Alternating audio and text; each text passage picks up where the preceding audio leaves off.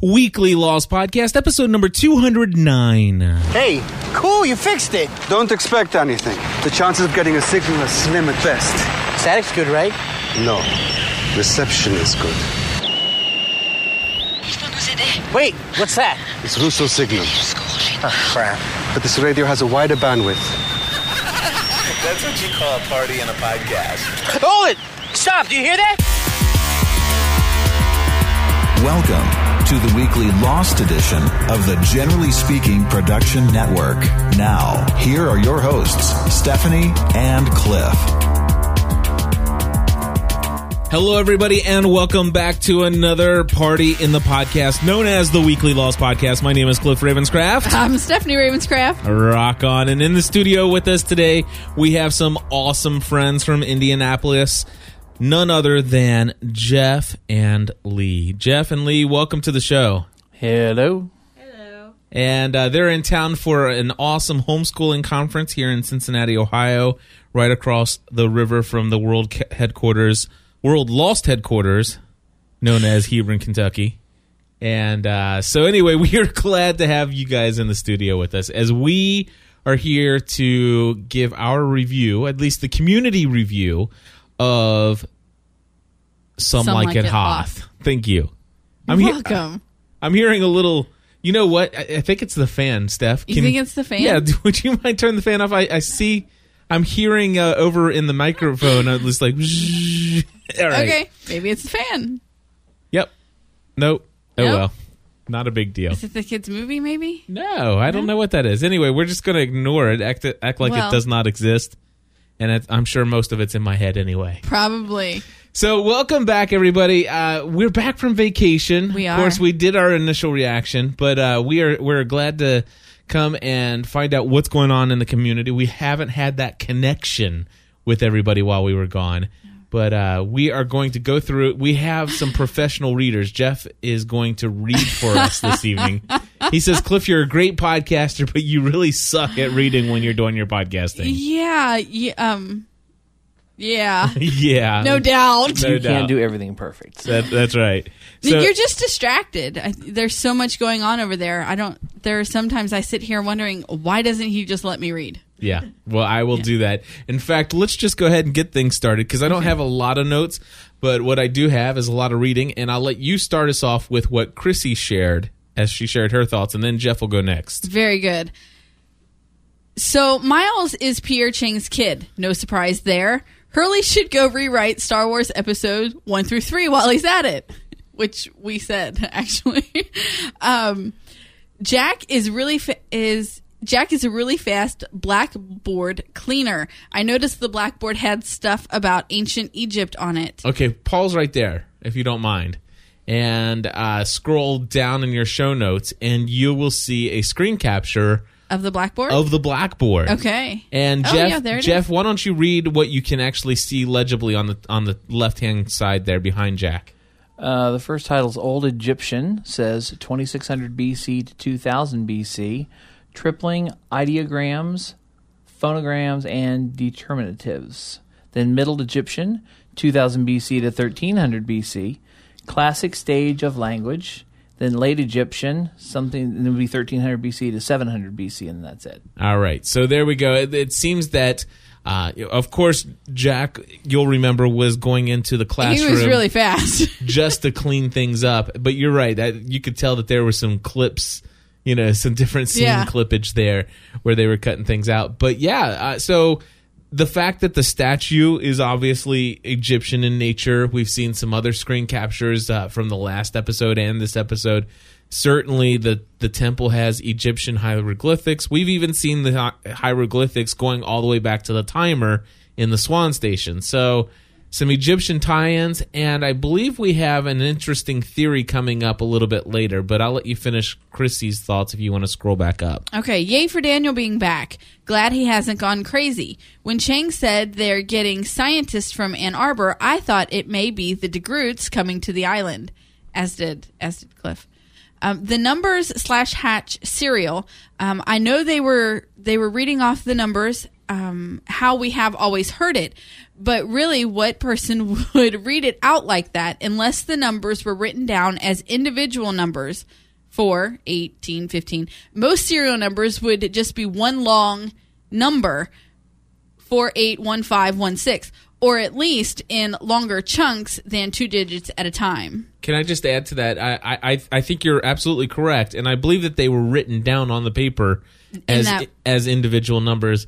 And I think now seeing the pendulum swing, and that Mrs. Hawking was using, I think that those are coordinates of some sort. Okay. What do you think about that, Jeff? I do seem to remember that if you go into maps.google.com and type in those numbers and break them up so they're 48.15 by 162.342, it gives you a location between Australia and LA. There you go. Okay. So I think that's why the reason why they were stamping that onto the in that way. Because the latitude and longitude of that particular place where they were building the Swan Station, that's what the coordinates would have been. So anyway, go ahead. Filling through the head guy. What a way to go. No doubt.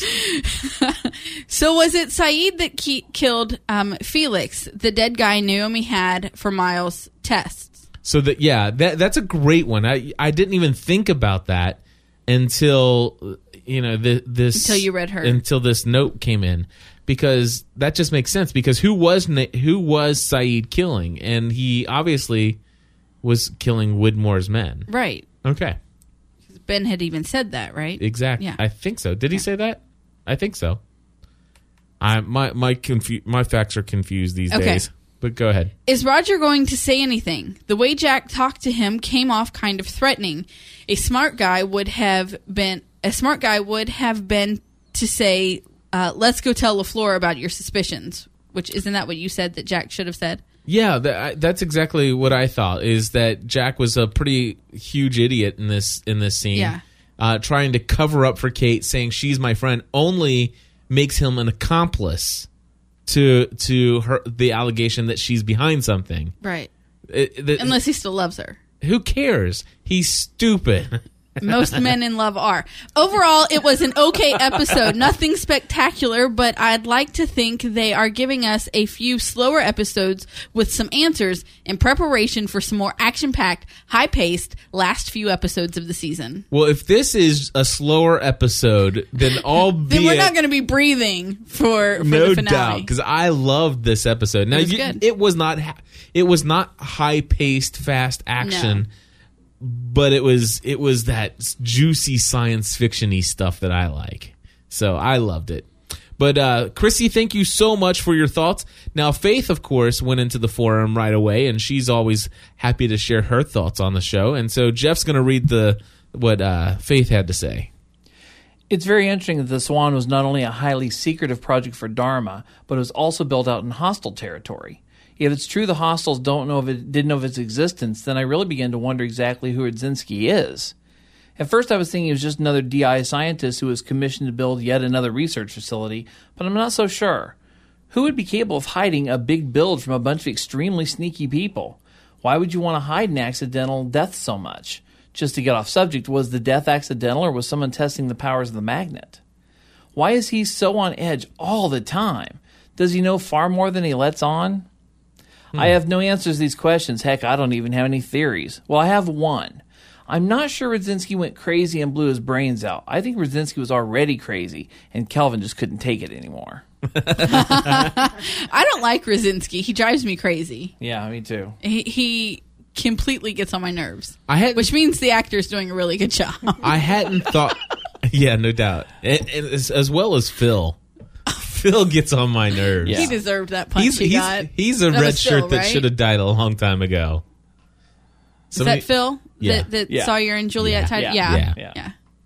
He deserved that punch. Absolutely. Had it coming. So Scott Sheriff wrote in via email, Steph, and he wrote... I think the temple lies in the shadow of the statue. If you remember, the statue is right in front of the wall surrounding the temple during one of the time flashes. So it stands to reason that when the sun shines on the statue, it casts a shadow on the temple. No doubt. So basically, Scott, thank you so much. We've heard everybody say, do you know no what doubt lies? means you really didn't hear what I just read Scott said. No, I do know.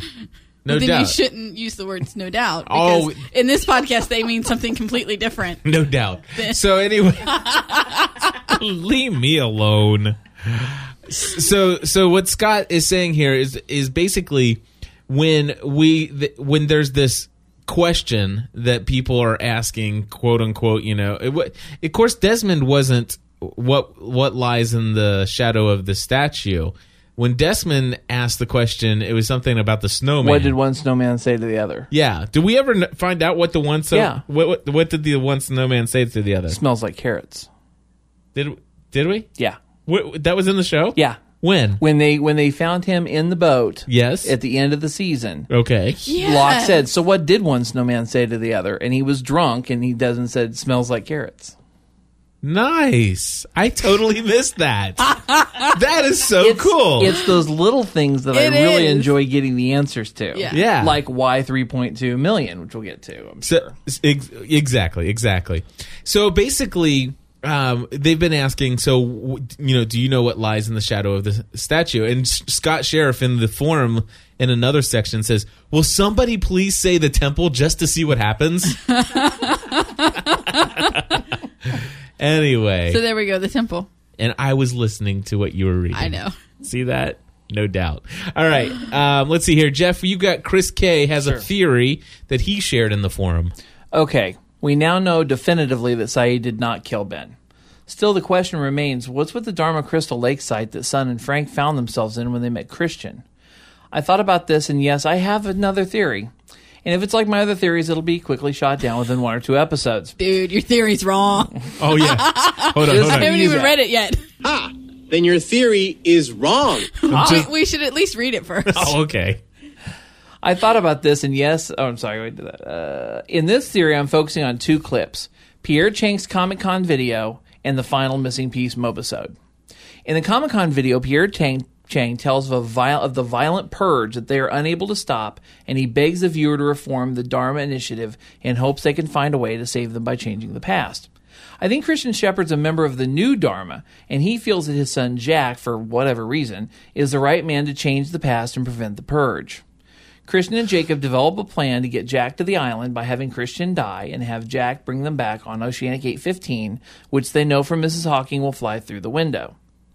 Jack's ultimate mission is to eventually save young Ben, which is what Christian was referring to in the mobisode when he told Vincent that Jack has work to do. They know it's in Jack's nature to want to get off the island, but they need Jack to see Ben so he'll know him in 1977. Jacob and Christian use John Locke to get Jack to return to the island on Giro 316, and he ends up in 1977. So now we have Jack in position to save young Ben so he saves lives, never becomes evil, never leads a purge, and Dharma gets what they want with no time paradox. It all works perfectly, except for the fact that Jack uncharacteristically displays a backbone for once and refuses to save Ben because Jack doesn't have what it takes, as Christian told him in White Rabbit. As crackpot theories go, I'm rather proud of this one. I think he should be. It's an interesting theory. I like it. I like it too. I do. Jackbone uncharacteristically displays a backbone for once. I love that. No doubt. Well, I'll tell you what, that is pretty much the at length what was going on in the forum as far as discussion for this episode. So what I want to do next is go ahead and turn to some of our voicemails that came in on the listener line. And Stephanie, if somebody wanted to call in on our listener line, what is that phone number? 859-795-4067. Yes. Colonel Locke, is this line secure? Line secure, go ahead. Hey, Cliff, Stephanie, Tori. This is Michelle from Texas. This is Kim from Indiana. Josh from California. Jennifer from Florida. Sam in Tucson. Kimberly from California. Paul in Memphis, Tennessee. Listener feedback. Target area is acquired. We are a go. Roger that. And no listener feedback segment would ever be with my friend Wayne. That's exactly right. And we have 2 calls from Wayne today. And here's Wayne number 1. Welcome back from vacation, Cliff and Stephanie. This is Wayne Henderson from the VoiceOver Journey podcast, calling about Lost. Dead is dead. And one of the main things, well, that was an amazing episode. In fact, going to go ahead, like I mentioned on my podcast, I'm giving it 9 magically relighting, not lanterns, whatever those things are called. Anyway, we learned about Ben that even though he's a psychotic, cold-blooded killer, he does seem to have a soft spot for women with children. So it's kind of like his kryptonite. And if someone can use that to their advantage, who knows? Ben's kryptonite. Nice. Women with children. Very cool. I like that. Let's see what Wayne had to say about this most recent episode. Hey, Cliff. Hey, Stephanie. Wayne Henderson from the VoiceOver Journey podcast at MediaVoiceovers.com. Hey, great episode of Lost again this week. Excellent stuff. Man, I want to know your thoughts on this. You know, with Hurley rewriting The Empire Strikes Back, obviously we're not going to have Ewoks anymore. But what do you think he might do with Yoda? Kind of a Hurley-inspired Yoda could be really awesome, and I'm wondering what ways you think that might come about if we ever were to find out or just fantasize about that type of deal. And also, Alana, who is on the island, Ajer Airlines 316, and Brahm, who we saw this week in the van, kidnapping Miles temporarily. He was there with Alana on the beach. I think they are on the team that is the new Dharma. Now, my only thing is I don't know if this new Dharma is being actually summoned by the others on the island, the actual natives, hostiles, or if it's just some remnants of the DeGroots or whatever. Because remember back at the Comic-Con video, Pierre Chang sent that message from the island into the future for us, asking that we re-put Dharma back together again. And I think Alana, Brahm, and a couple other people are part of the new Dharma. Very interesting. And you have to know the answer to the secret question before you're allowed into the club. Help you I can, dude. Thank you for that. Yeah. All right. Wayne, as always, man, thank you for your awesome feedback. Did you want to say something, Jeff? You look like you're ready to go. I am. I'm just ready to go.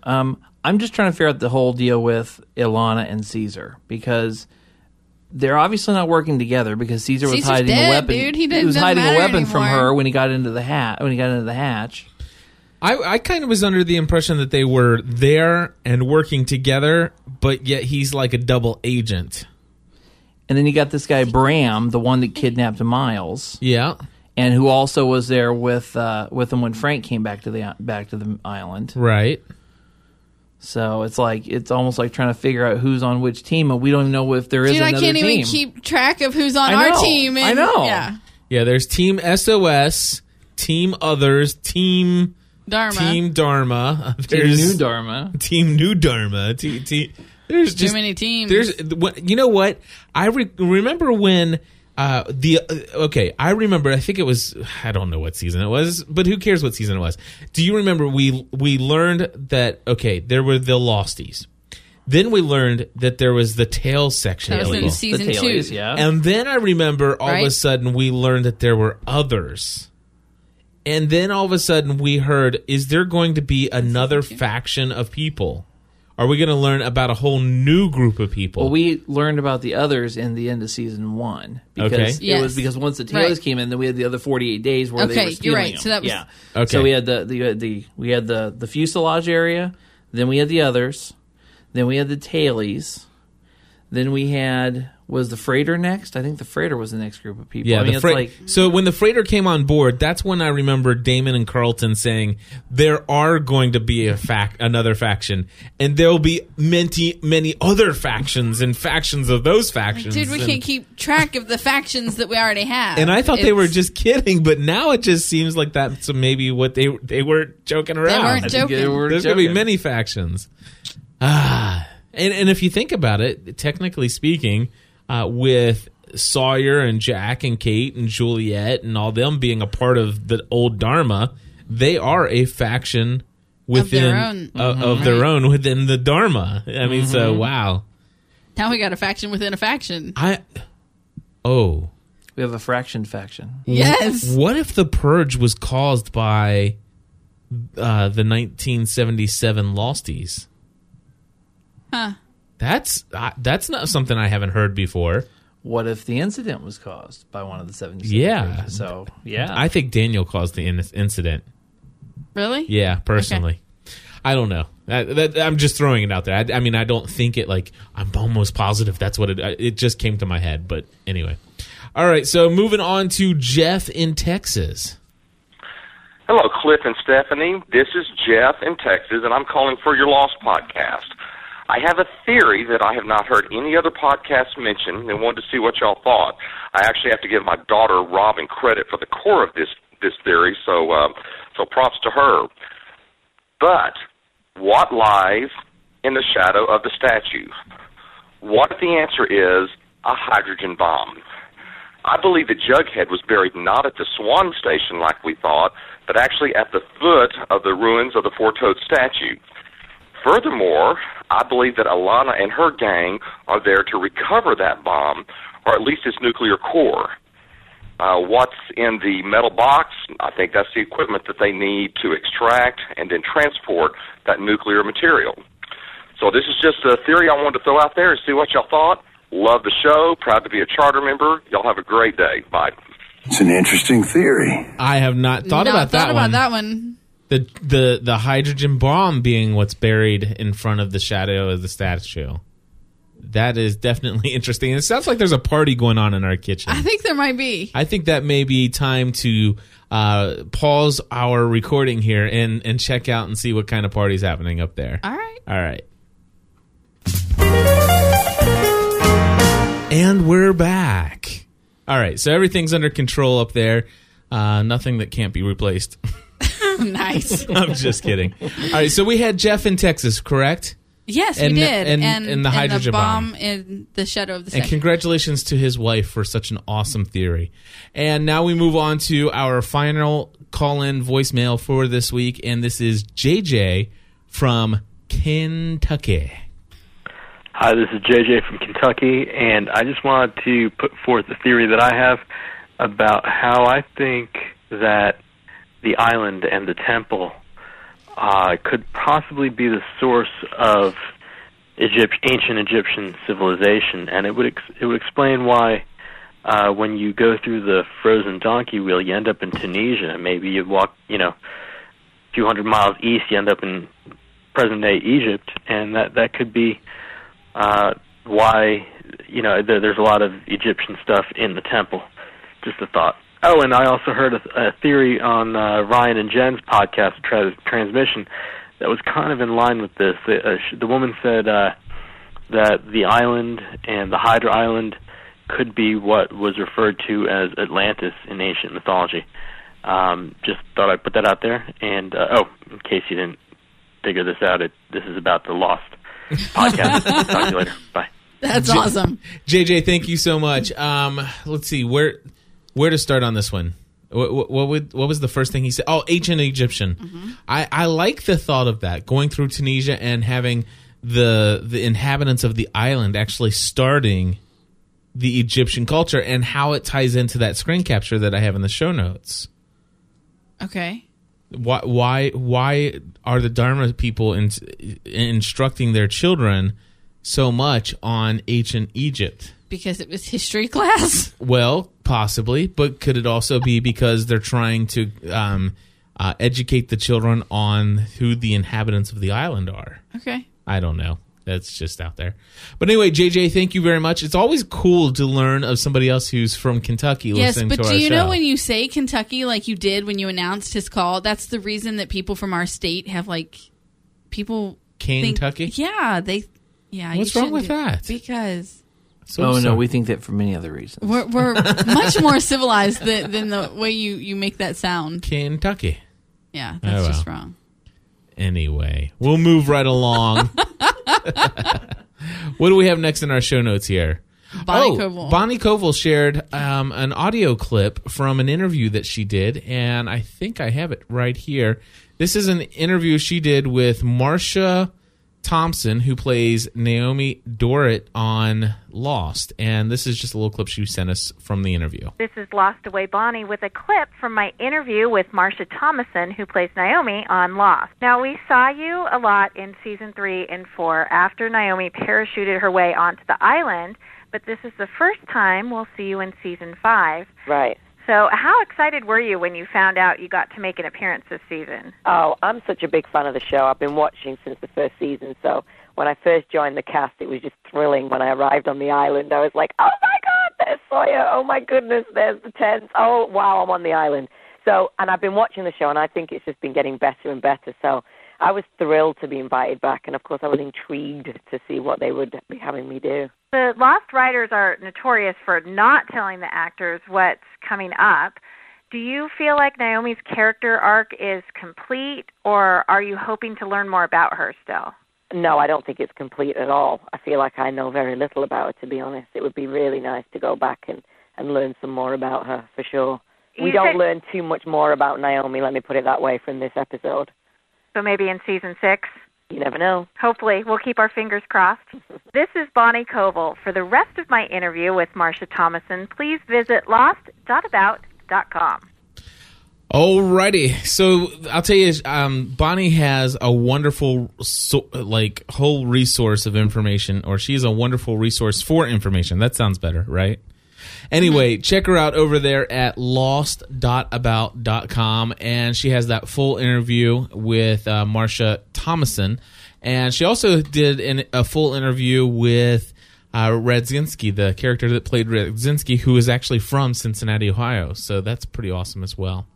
All right, we do have some information that was emailed in by Chris K. And Stephanie, you want to read what he wrote in to us? Just thought the community would be interested in knowing that the Blu-ray versions of Lost Seasons 1 and 2 will be released on June 16th and can be pre-ordered on Amazon for $48.99 each, which is a good price for a Blu-ray box set. Keep up the great work on the podcast.